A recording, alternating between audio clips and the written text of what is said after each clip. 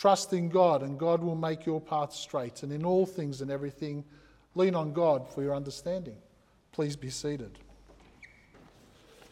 In my previous ministry experience, it was always a question of whether the candles would outlast what I had to say if I had a particular topic that I really loved. As I look at the candles, as I was sitting there thinking about the candles here, they're pretty much candles that are on steroids as far as I can see because they're so huge. But nevertheless, if I really put my mind to it, talking about God's love for us is something that I could actually, I think, challenge those candles to actually stay alight. However, my love for you and having you sit here for hours and hours upon end, I think, asked me to put something together that is a lot more concise. So don't be afraid. The candles won't be a challenge. It'll just be me challenging myself to think about how to contain it. Because when we talk about God's love for us, how do you contain it? How do you hold on to it? When we read the gospel today, we see Jesus talking in two different ways. One is a very mystical language. The God, the Father and I are one. We're intertwined. Our spirits are together. This mystical sense that God is here as one person, but yet one God, but yet with two persons available to us. Jesus the Son and God the Father. And having just finished the act of washing his disciples' feet, Jesus now speaks about how they should love one another, how they should care for one another. So God being glorified in Jesus is about the earthly demonstration of love, compassion, peace, justice. Jesus as the Messiah, in this mystical sense, is the way to salvation. But there is also another element to the passage we read, which is the practical nature of Jesus. That is, not only is he the way to salvation, he is also the example of salvation. In a matter-of-fact way, Jesus speaks about how we are to follow and shows that. And we see that in the parts of the readings that come from Holy Week, where Jesus is beaten, tortured, where people speak falsely about him. They turn away from him as the rabbi. And yet, he doesn't stop his path to the cross. He continues going to the cross. And he continues his journey to save us. You see, as Jesus is telling his disciples to love one another and to do good to each other, as he has done to them, he knows what they're going to do. He knows they are going to fall short of all the things that he has asked them to stay constant in faith and constant in prayer. All these things happen. And even when we see Jesus on the cross, he looks down from the cross and he says, "Father, forgive them, for they know not what they do." Imagine if we looked down at times when we felt stressed and worried. Imagine if we took a moment just to stop and sort of stop thinking we're adversarial or that we're not getting along. And imagine if we said, Father, forgive them. They're just not understanding what I'm trying to say or do or share. Imagine what a difference that could make in our lives as we move forward. When Jesus says, "Love one another as I have loved you," it is not a command from someone who has not been through pain. He has lived in the world and has experienced the pain of this world. In fact, our Saviour has gone through more than most of us will ever go through. And yet, he still gives us the example of showing his love for everyone there. Now, in the New Testament, love is not love. Whilst love is a great word in English, in the New Testament there are various elements to love. There is eros, philos, and agape. And the love that we're talking today is about agape. Agape love is that which is unconcerned for the self and more concerned for the other. Agape love isn't just about emotions. I feel good about that person. It's not about how well you know someone. It's not about attraction. It's not about an accounting system where they've done 3 things for me, so I'm going to do one big thing to catch up. It is just simply doing something for someone because it is just and right to do it. And the kicker to this is that you expect nothing in return. That you just do it because that's what Jesus would have done. And if we are to be the face, hands, and feet of Jesus in the world, then guess what we have to do? Love each other, love the people around us without expecting anything in return. Agape love requires faithfulness, commitment, and sacrifice. And that is what we are called to do as disciples and followers of Jesus. As you will see in the bulletin, there's a part of the bulletin today in Faith Matters that asks you to journal, to sit with how much God loves you and to write these things down. And I haven't got my journal here, I've only just picked a handful of things. But let's look at some of the ways that God loves you. Well, God loves you in his agape love because he sent Christ into the world to save us. God didn't need to do it. It's an undeserved grace and merit to us. But he did it because he loves us. Christ paid for our sins, which had separated us from God. And as Jesus tells the disciples to love one another as he has loved them, he does this in light of all the sins that he can see them doing in the next little while. For us today, he knows that we will be angry, envious, hurtful, anxious, worried, dismissive, and sometimes toxic in how we behave and how we deal with others. And yet, the Bible tells me clearly that if I repent and change and think about what I've done and say to my Lord and Saviour, come back, I've really not done that very well, please help me to do better next time, I'm saved. God is with me and God never leaves me. As the first of the sinners, and I say I am the first of the sinners because I'm the reverend. And so you've got to expect that the reverend is the person that's gone down to the lowest point in their life and made it back by God's grace to be here to share a testimony that will inspire you to have an amazing relationship with your God. I've done some awful things in my life. I've done some terrible things in anger, in worry, anxiety, and there's worry and anxiety that float around all the time. And yet I can clearly tell you that when you repent and turn away from that aspect of your life and allow the fruits of the Holy Spirit to come in, your life is so much easier.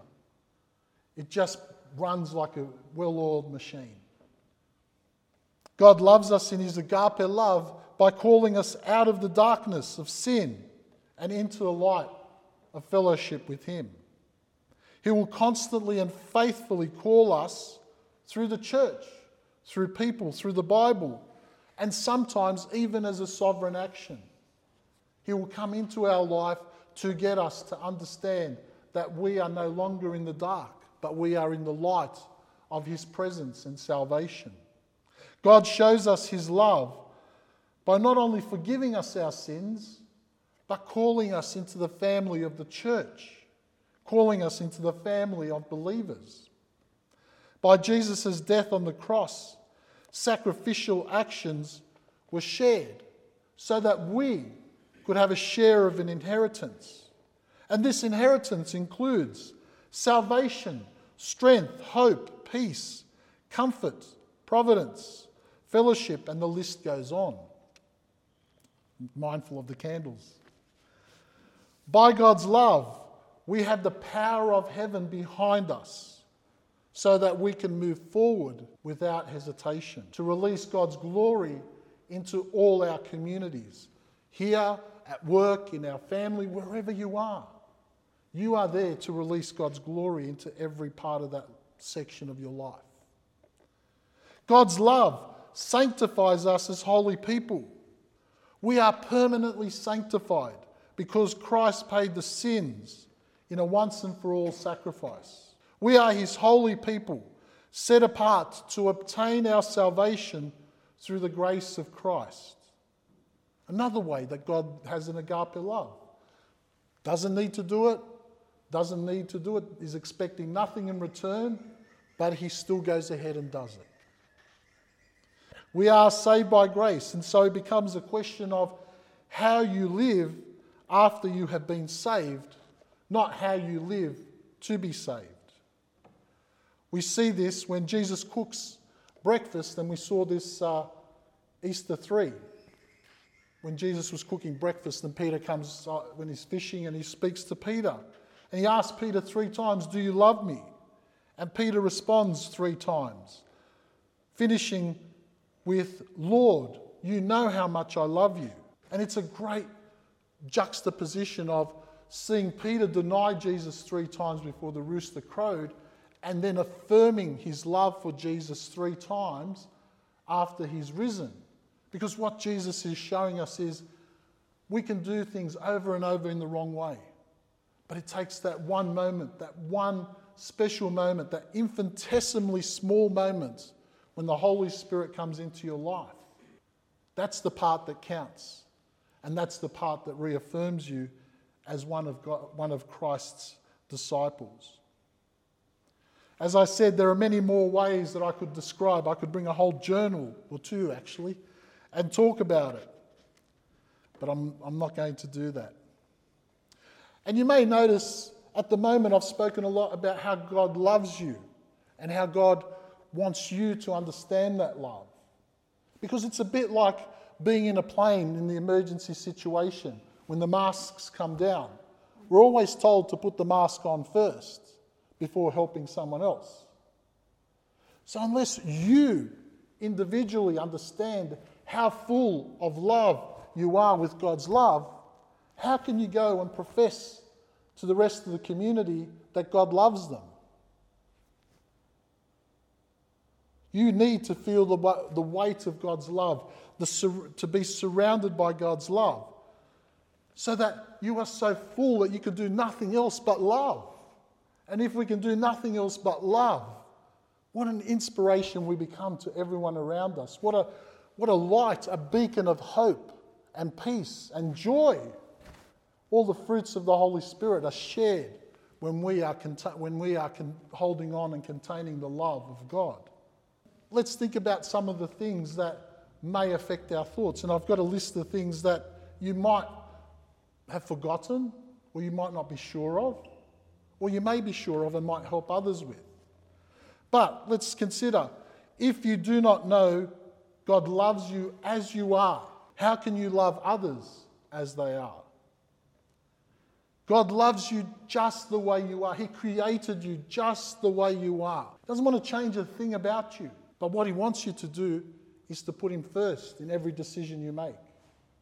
He wants you to think about every decision with prayer, with thought, with discernment in his power.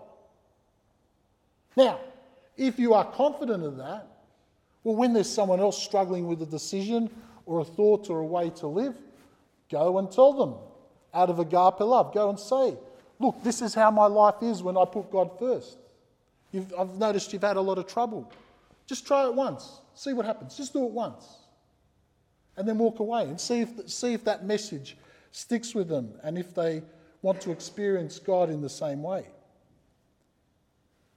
If you are not sure that God is calling you out of the darkness of your life and into the eternal light of his presence, how can you call others into the light of his presence? Can I say to you to be confident that you are living in God's light? Feel it. Surround yourself in it. Know that it is with you. If you doubt it, just close your eyes and pray, and all of a sudden you will just feel the weighty presence of God's glory in your life. And it is weighty.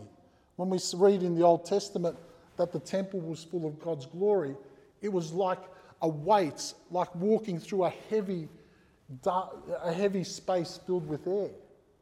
Feel the weight of the light that surrounds you and keeps you and nurtures you. Because when you can feel that, guess what you can do? Love another. You can love another by telling them that they have the weight of the light of God surrounding them. That God loves them and wants them to feel his presence each and every day. If you are not sure of or not confident in, or if you don't know that you are separated by sin and are part of an eternal family, how can you tell others to come to church? How can you tell others to come to worship? How can you be a presence in their worship space? No matter what you think you have done, no matter what you think may separate you from God, can I suggest that there is nothing that will separate you from God? God will always be there, present in your life. No matter what you think you have done, you are always part of God's family. So, if you are confident of that, and if you've realised that and you're strong in that faith, or maybe you're going to now make that your goal to be strong in that faith, go and tell someone else. Go and tell someone that's been to this parish and is embarrassed to come to church because they're thinking, oh, well, I haven't been here for a year. How could I ever come back to worship again? Or I've been angry with someone. How could I ever come to worship again? Ring them up. Tell them, God loves you. We don't care. Just come. There's a service on. We've got a crazy vicar that's leading us now. Just come along. And he's crazier than you are, so you can't be out of place.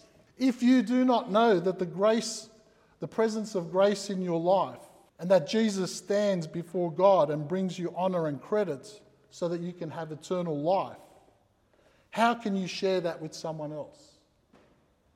So you need to be confident in it. You need to know that God's life, power and righteousness has been given to you, and you did nothing to deserve it except to call Jesus Lord and Messiah. So if you know that, or if you're working on it, once you get to that point of knowing that God loves you in that way, go out, tell someone else. So go and call those around you and tell them that the Lord Jesus is their Saviour. And all you've got to do is just say, Lord, you're my Saviour. That's as hard as it gets. Maybe they might need a prayer, so stay and pray with them. But God's power and righteousness is in their life as soon as they call Jesus Lord and Saviour. We see that in the Exodus when the Israelites finally accept that they're going. God saves, and then once everyone's saved, he then works out, well, now that you're saved, this is what I want you to do. He doesn't say, oh, well, look, here's a contract, here's a covenant. Now, if you're happy, now I'll save you. It's always first we receive things in grace. And it is by grace that we are led further down by the Holy Spirit. Jesus' words today are clear. Agape love has always been and always will be the answer for the followers of Jesus Christ. Jesus loved us enough to lay down his life, and he loved us enough to leave a church that will lead us to hope in the midst of the brokenness that we see. As a parish, we are called to carry that commandment on. And how amazing is it for us that we have 2 worship centres to use to share that message and to bring that into 2 amazing communities. The resources that God has given us are amazing. So let's use it. Let's go out and tell people. Let's ring people up that used to come here and don't. Find out why they think they can't be part of this family again. And of course, it's always easy to rationalise our way out of loving one another. We want to qualify love. We want to complicate it by adding a clause in that says, well, if they keep screaming at me, I might not speak to them for a month or 2 months, and then 2 months becomes 4 months, and 4 months of anger becomes 10 years before you speak to someone. We want to pat ourselves on the back for tolerating the unlovable and loving those that we tolerate. It's not easy to live out Jesus' command in our lives, but Jesus says that it's necessary for the redemption of all of creation.